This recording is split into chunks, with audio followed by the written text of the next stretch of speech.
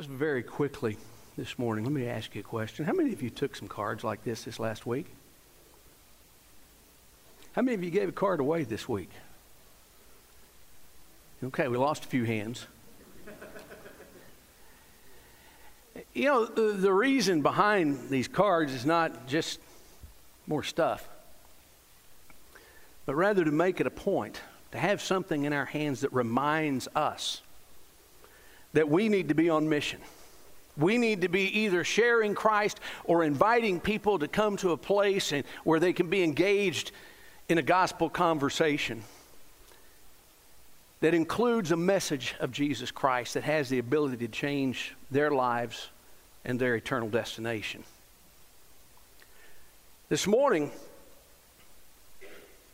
I want us to talk for a few minutes about what it means to be lost. Because see, when I read the Gospels, I read about Jesus coming, searching, looking for the lost. If you brought a Bible, I want to invite you to turn to the Gospel of Luke, the 19th chapter. We're going to just look at one verse as a kind of a launch point for this morning. But while you're turning there, I just want to tell you, lost has become a lost word in many churches today. Most preaching and teaching focuses on subjects that are more pleasant, more popular, more palatable than sin and lostness and our human need. The tragedy of that is that this lost word, lost, keeps many people lost. Because until you know you're lost, you don't understand your need to have a Savior in your life. People need to know what it means to be lost, and they need to understand how serious it is to be lost. Jesus understood it, and that's why he came to seek and to save what was lost. Luke chapter 19, verse 10, we're going to look at that in just a moment, but before we do, let's set the stage. Most of you know it. Jesus was traveling. He's passing through the city of Jericho, and there in Jericho is a man who is small of stature, but large in wealth and impact. His name is Zacchaeus. Zacchaeus was one of the chief tax collectors. He was a man of influence, a man of power. When he spoke, people heard what he had to say. Now, not everybody liked him. Most of us don't like tax collectors. But he was a man of influence. He'd been hearing, as he was working with people, he'd been hearing reports about this itinerant preacher, this guy named Jesus, a rabbi who was traveling from village to village and city. Miraculous things were happening. And he thought, I got to see what this guy looks like. But again, Zacchaeus had a problem. He was small of stature. So when the day came that Jesus was passing through the city of Jericho, Zacchaeus went to see what all of the ruckus was about, and he saw the crowds of people that had lined the streets, and he knew he would never get close enough, and so he climbed up in a tree. You remember the story. He climbed up the tree, he got out over the street where he could see Jesus, and oh my goodness, what a surprise. Jesus is walking through, the people are clamoring, everything's going on, and Jesus stops, dead in his tracks underneath, and looks up and calls him by name. Zacchaeus, come down. I need to go to your house. I'm going to spend the evening with you. We're going to break bread together. Well, if you remember the story, Zacchaeus was moved by what Jesus did. He brought his friends in. Of course, the religious folks, they were all shook up. You know, here's Jesus again. He's hanging out with tax collectors and sinners. But at the end of that night, Zacchaeus professed his faith in announcing his changed heart and life. And that sets the stage for this verse. Luke chapter 19, verse 10. A verse that you probably know by heart. I pray that you do. If you do not, I pray that it will be stored upon your heart today so that you will never forget it. Luke chapter 19, verse 10. If you've got your Bible open there, I know it's brief, I know it's short, but would you stand with me in honor of our Heavenly Father as we read from His inspired word? Luke records the words of Jesus in the home of Zacchaeus that night, saying, "For the Son of Man came to seek and to save what was lost. I heard one amen, so let's try this again. For the Son of Man came to seek and to save what was lost. That's us. Let's pray together. Father, how thankful we are that in your love you sent your Son Jesus to search us out, to make to us the most incredible offer known to man, and to take those who would receive that offer and bring them back to you. Father, I pray that this morning as we spend these few moments together that you would speak your truth into our hearts and our lives. Help us to understand again what it means to be lost. How important it is that we be found. Show us your truth, Father. We're ready to listen. For we pray this in Jesus' name. And all God's people said, Amen. You may be seated.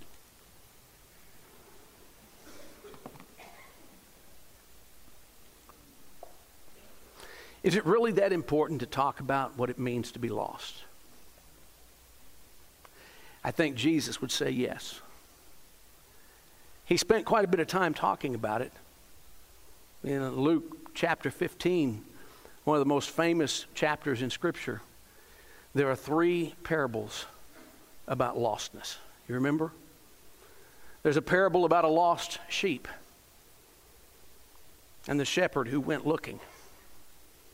There's a parable about a lost coin and a woman who turned her house upside down until she found that coin.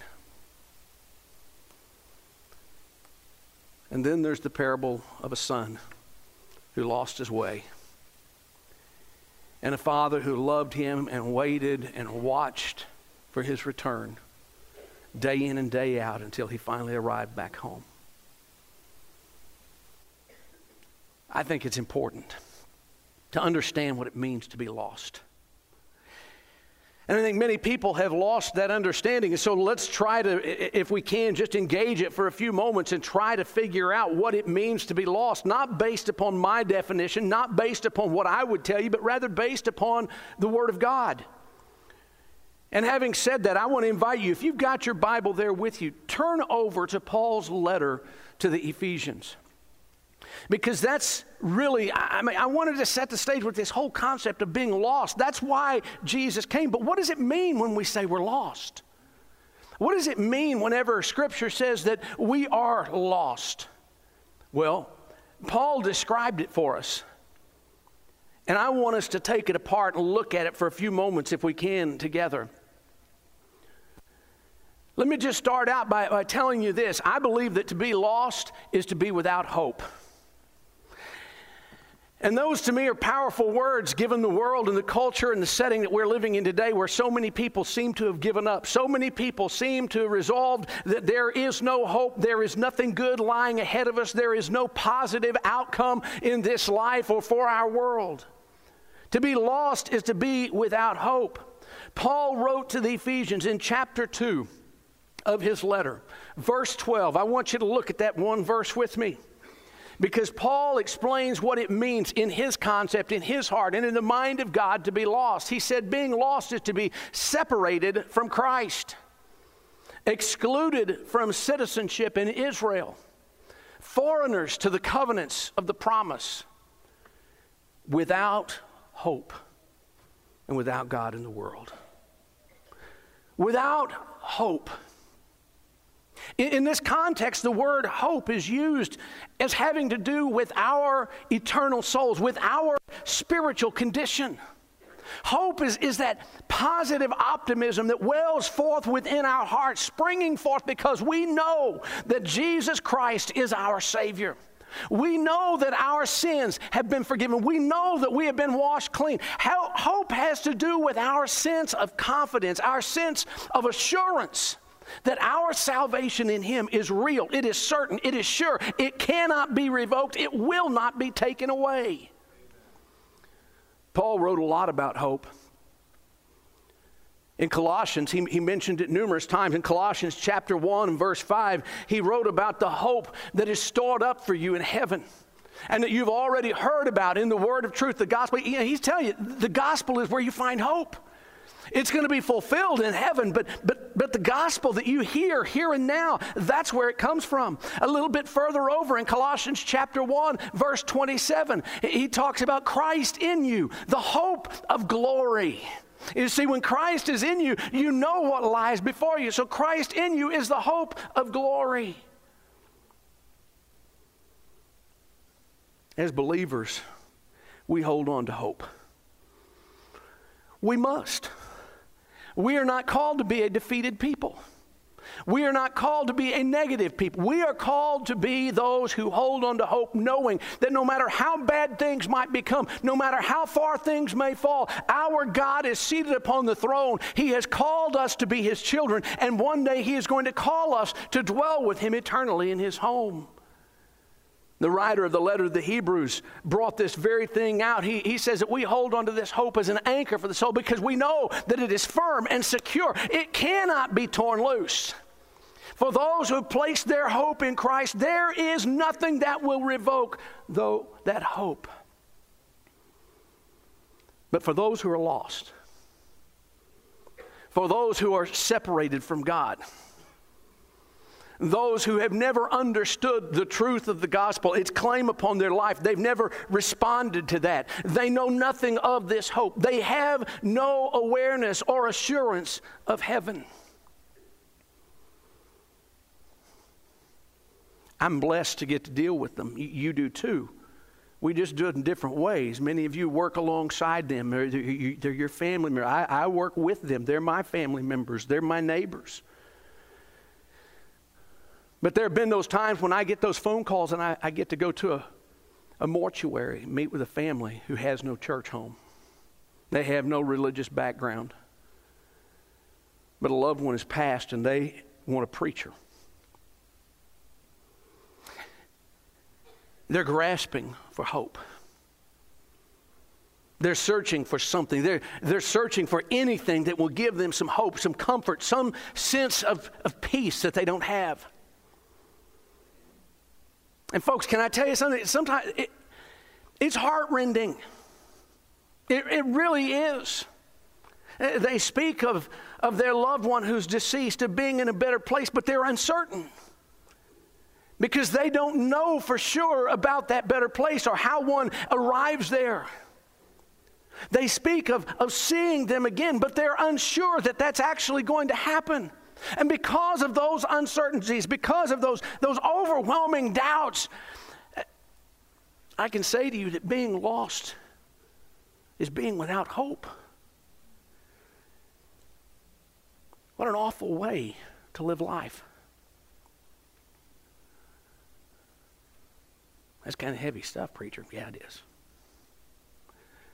But for those of us who are sitting in this room who know Jesus Christ as our Lord and Savior and have a confidence and an assurance about the future and what that holds, we should understand.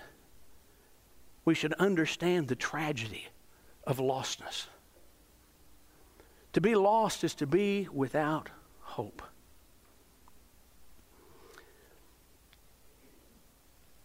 Back to Ephesians chapter 2 and verse 12. I also find this truth: to be lost is to be without God. To be lost is to... Did you see what Paul wrote? Look at that verse again. I changed the underline. Being lost is to be separated from Christ, excluded from citizenship in Israel, foreigners to the covenants of the promise, without hope and without God in this world. Without God. What does life look like without God? Well, Paul knew. He remembered his past very well. And he remembered what it was like for these folks in Ephesus when he got there and there weren't any believers, and he began to share the gospel with them. He knew how they were living their lives. He knew what they were caught up in. He reminded them in this verse that they too had been a people who were living without hope and without God. We who know Christ too often forget what it's like to be lost. What it's like to live in this state of hopelessness. We lose sight of that. But that condition, that situation of those who are living without God in this world, that describes the majority of the people that's around us.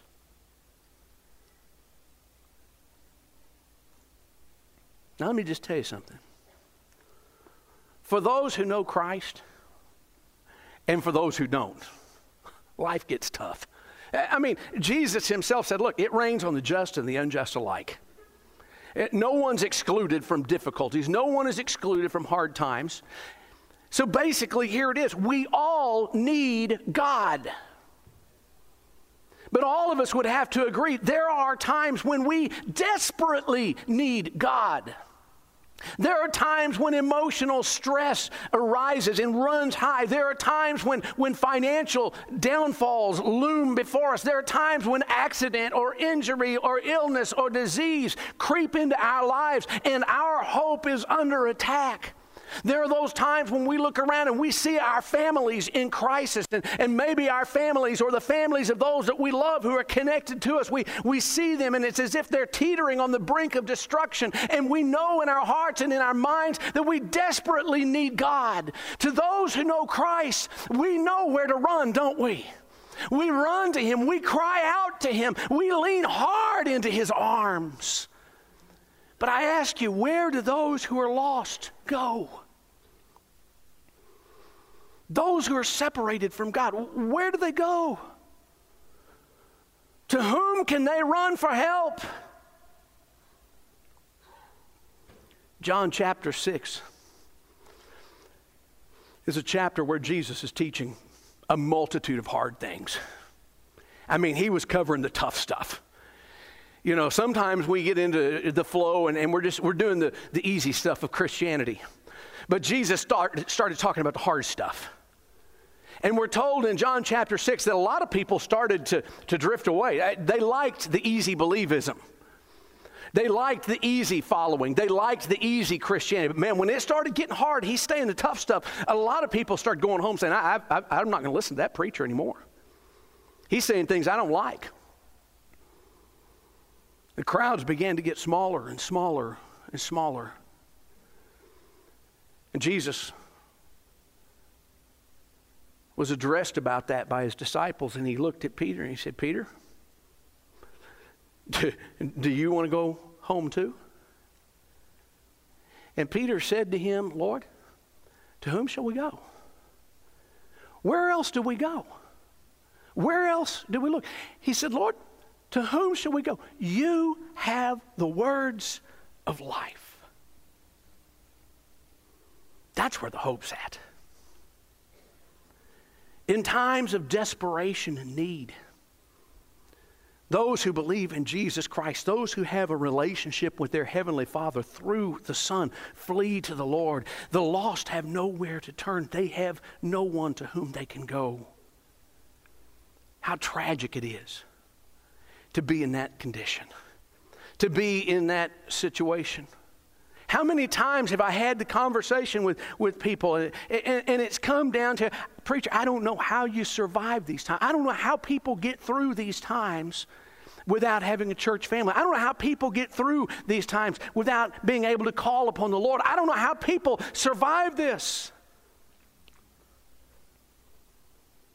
They don't know any different. Do you know why? Because they're lost. And to be lost is to be without hope. To be lost is to be without God in this world. Now, let me tell you one more thing about being lost. To be lost is to be without eternal life.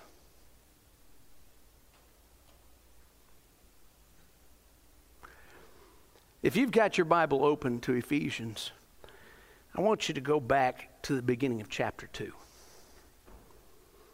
I want you to see what Paul said as he started this chapter, and he was addressing his readers there in Ephesus. He described their spiritual condition, but the reality is he was describing all of our spiritual condition apart from Christ. He said to them, you were dead in your transgressions and sins, in which you used to live when you followed the ways of this world. You were dead. See, we need to understand. Paul wanted them to understand, wants us to understand what it means to live apart from Christ. Living apart from Christ is death. Please understand what I'm saying, folks. I'm not saying this because I want to. I'm not saying this because it's comfortable. I'm not saying this because it's going to be popular. It's not. But it is the truth. You see, here's the reality. The wages of sin is death, and all have sinned and fall short of the glory of God. Therefore, this is the human condition. We are separated from God. We are without Him in this world, and we are without Him in the next life if we do not come to Him through Christ. Why? Because someone had to pay the price for that sin. We can't do it. I can't. You can't. None of us in this room can. All of us together corporately in this room, we cannot. The price had to be paid with the blood of a perfect, unflawed, unblemished, spotless lamb. The Gospel of John. There's John the Baptist down in the river. By the river, here comes Jesus down the hillside. You remember John's proclamation? Behold, there he is, the Lamb of God who takes away the sin of the world. He knew Jesus is that perfect, unblemished, spotless Lamb of God. Only Jesus would do. Only Jesus could suffice to pay the price for our sin. John saw him and John knew.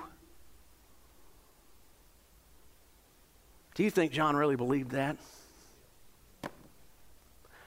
Absolutely. I want to show you something. I think that John the Baptist believed that when he said it. I believe that John the disciple believed it when he penned it. But I think that his conviction of that truth for John the disciple became stronger and stronger and stronger with each passing year of his life. And finally, he comes to a place in his life as an elder statesman of the church. He sits down and he pens 3 little epistles, 3 letters of encouragement to the church. They're in the back of your New Testament.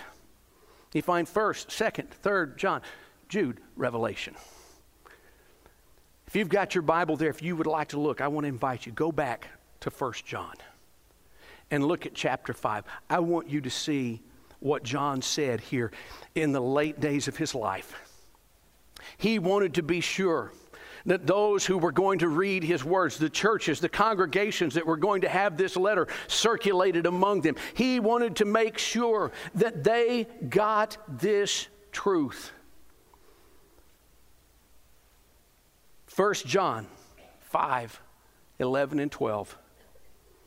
God has given us eternal life, and this life is in his Son. He who has the Son has life. He who does not have the Son of God does not have life. Folks, can it be said any simpler? Look at that. He who has the Son has life. He who does not have the Son of God does not have life. What he's saying is if you got Jesus, you've got life. You've got life with hope. You've got hope with the Father. You've got eternal life. It is all yours through Jesus Christ. But if you don't have Jesus, you don't have life. There's not any other way to get it. You can't earn it. You can't buy it. You can't be good enough to deserve it. It comes only through Jesus. It is, as it says in the letter to the Romans, it is the gift of God. Eternal life. Life without end. Infinity.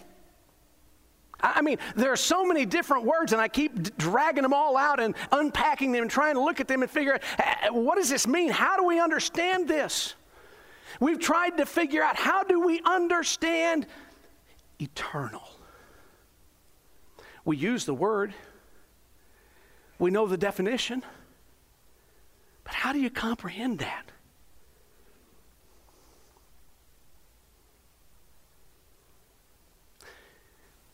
I don't think it can be any more clear than this. When we've been there 10,000 years, bright shining as the sun, we've no less days to sing God's praise than when we first begun.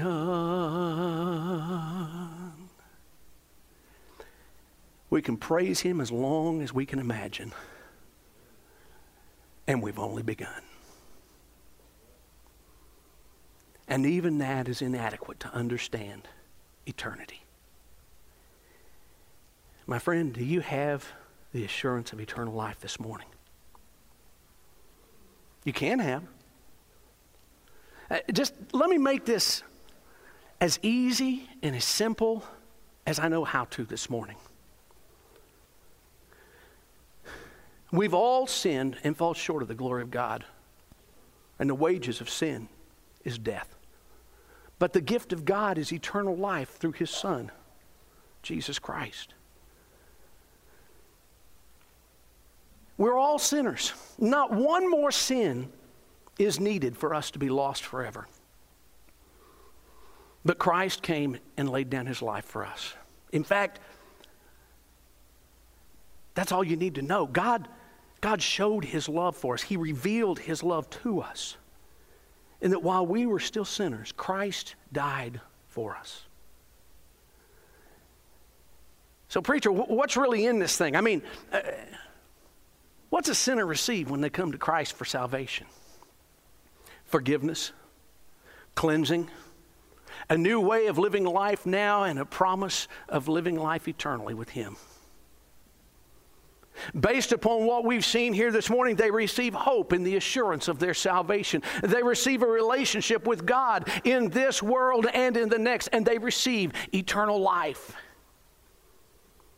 And it's available and accessible to those who will confess their sin, repent, turn from it, and turn to Christ. And allow Him to take control of our lives and be our Savior and our Lord. Would you do that?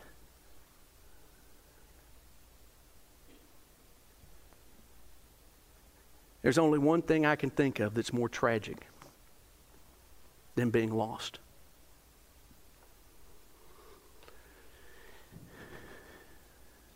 And that is to be lost. To be told that one came seeking to save you. And how you can come into His possession. And that we would refuse to do it. There is the greatest tragedy. Are you without hope today? Are you without God in this world this morning? Is there a hunger in your heart for something that goes beyond this life and into the next? Jesus is seeking you this morning. Would you hear His voice? Would you come? Let's bow our heads together. In just a moment, we're going to stand together and sing a song of commitment. I want to give you the opportunity to respond to the Word of God and to the voice of God. And if you're here this morning and you know in your heart, having listened to what's been said, you know you're lost. You know you need a Savior. You know that you want that hope. You want that relationship with your Heavenly Father. You want to be His child today and forever. I want to invite you to come. Give your heart to Christ. Friend, hear me. This decision made once and for all at the calling of the Spirit of God will change your forever. Would you let Him do that? It may be that you're looking at your life and you're saying, I did that so long ago, and yet look at my life today. Look at where things are. Look at how things are. Friend, remember that lost son. The father's standing on the porch. He's watching. He's waiting for you to return. Would you come home to him? Would you come back? Offer yourself to him broken and humble, and let him restore your relationship. Maybe you're looking for a way to connect to him, to his body, to his work. And God's brought you here to this place. This is where you think you're supposed to be. If he's calling you, obey him. All I ask is hear his voice, understand his love, and respond to his call. Father, I thank you this morning for your word. It's a challenging word. It doesn't always say things that the world likes to hear. And we're part of that world. Sometimes the things that we read, the things that we hear, we think, well, they have no right to say that. But your word is a word of love, truth, that calls and invites. But it challenges, demands change, calls for obedience and surrender. And we struggle with that. And Father, this morning in this room, there may be those who are struggling. I pray for them. I just pray that your Holy Spirit would comfort them, ease their hearts, help them to just understand the truth and to understand how great your love for them is. Father, if there are those here that need a relationship with you, I pray that your Spirit would call them to come to you through your Son this morning. And Father, if there are your children here whose hearts and lives are broken, fractured, messed up,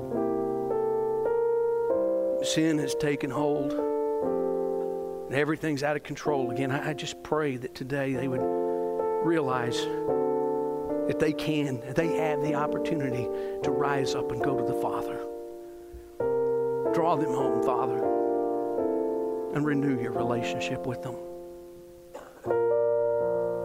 Now, Lord, I just pray, whatever you desire to do in each of our hearts and lives, it would be done, and it would be done for your glory and your honor alone. But we pray this in Jesus' name.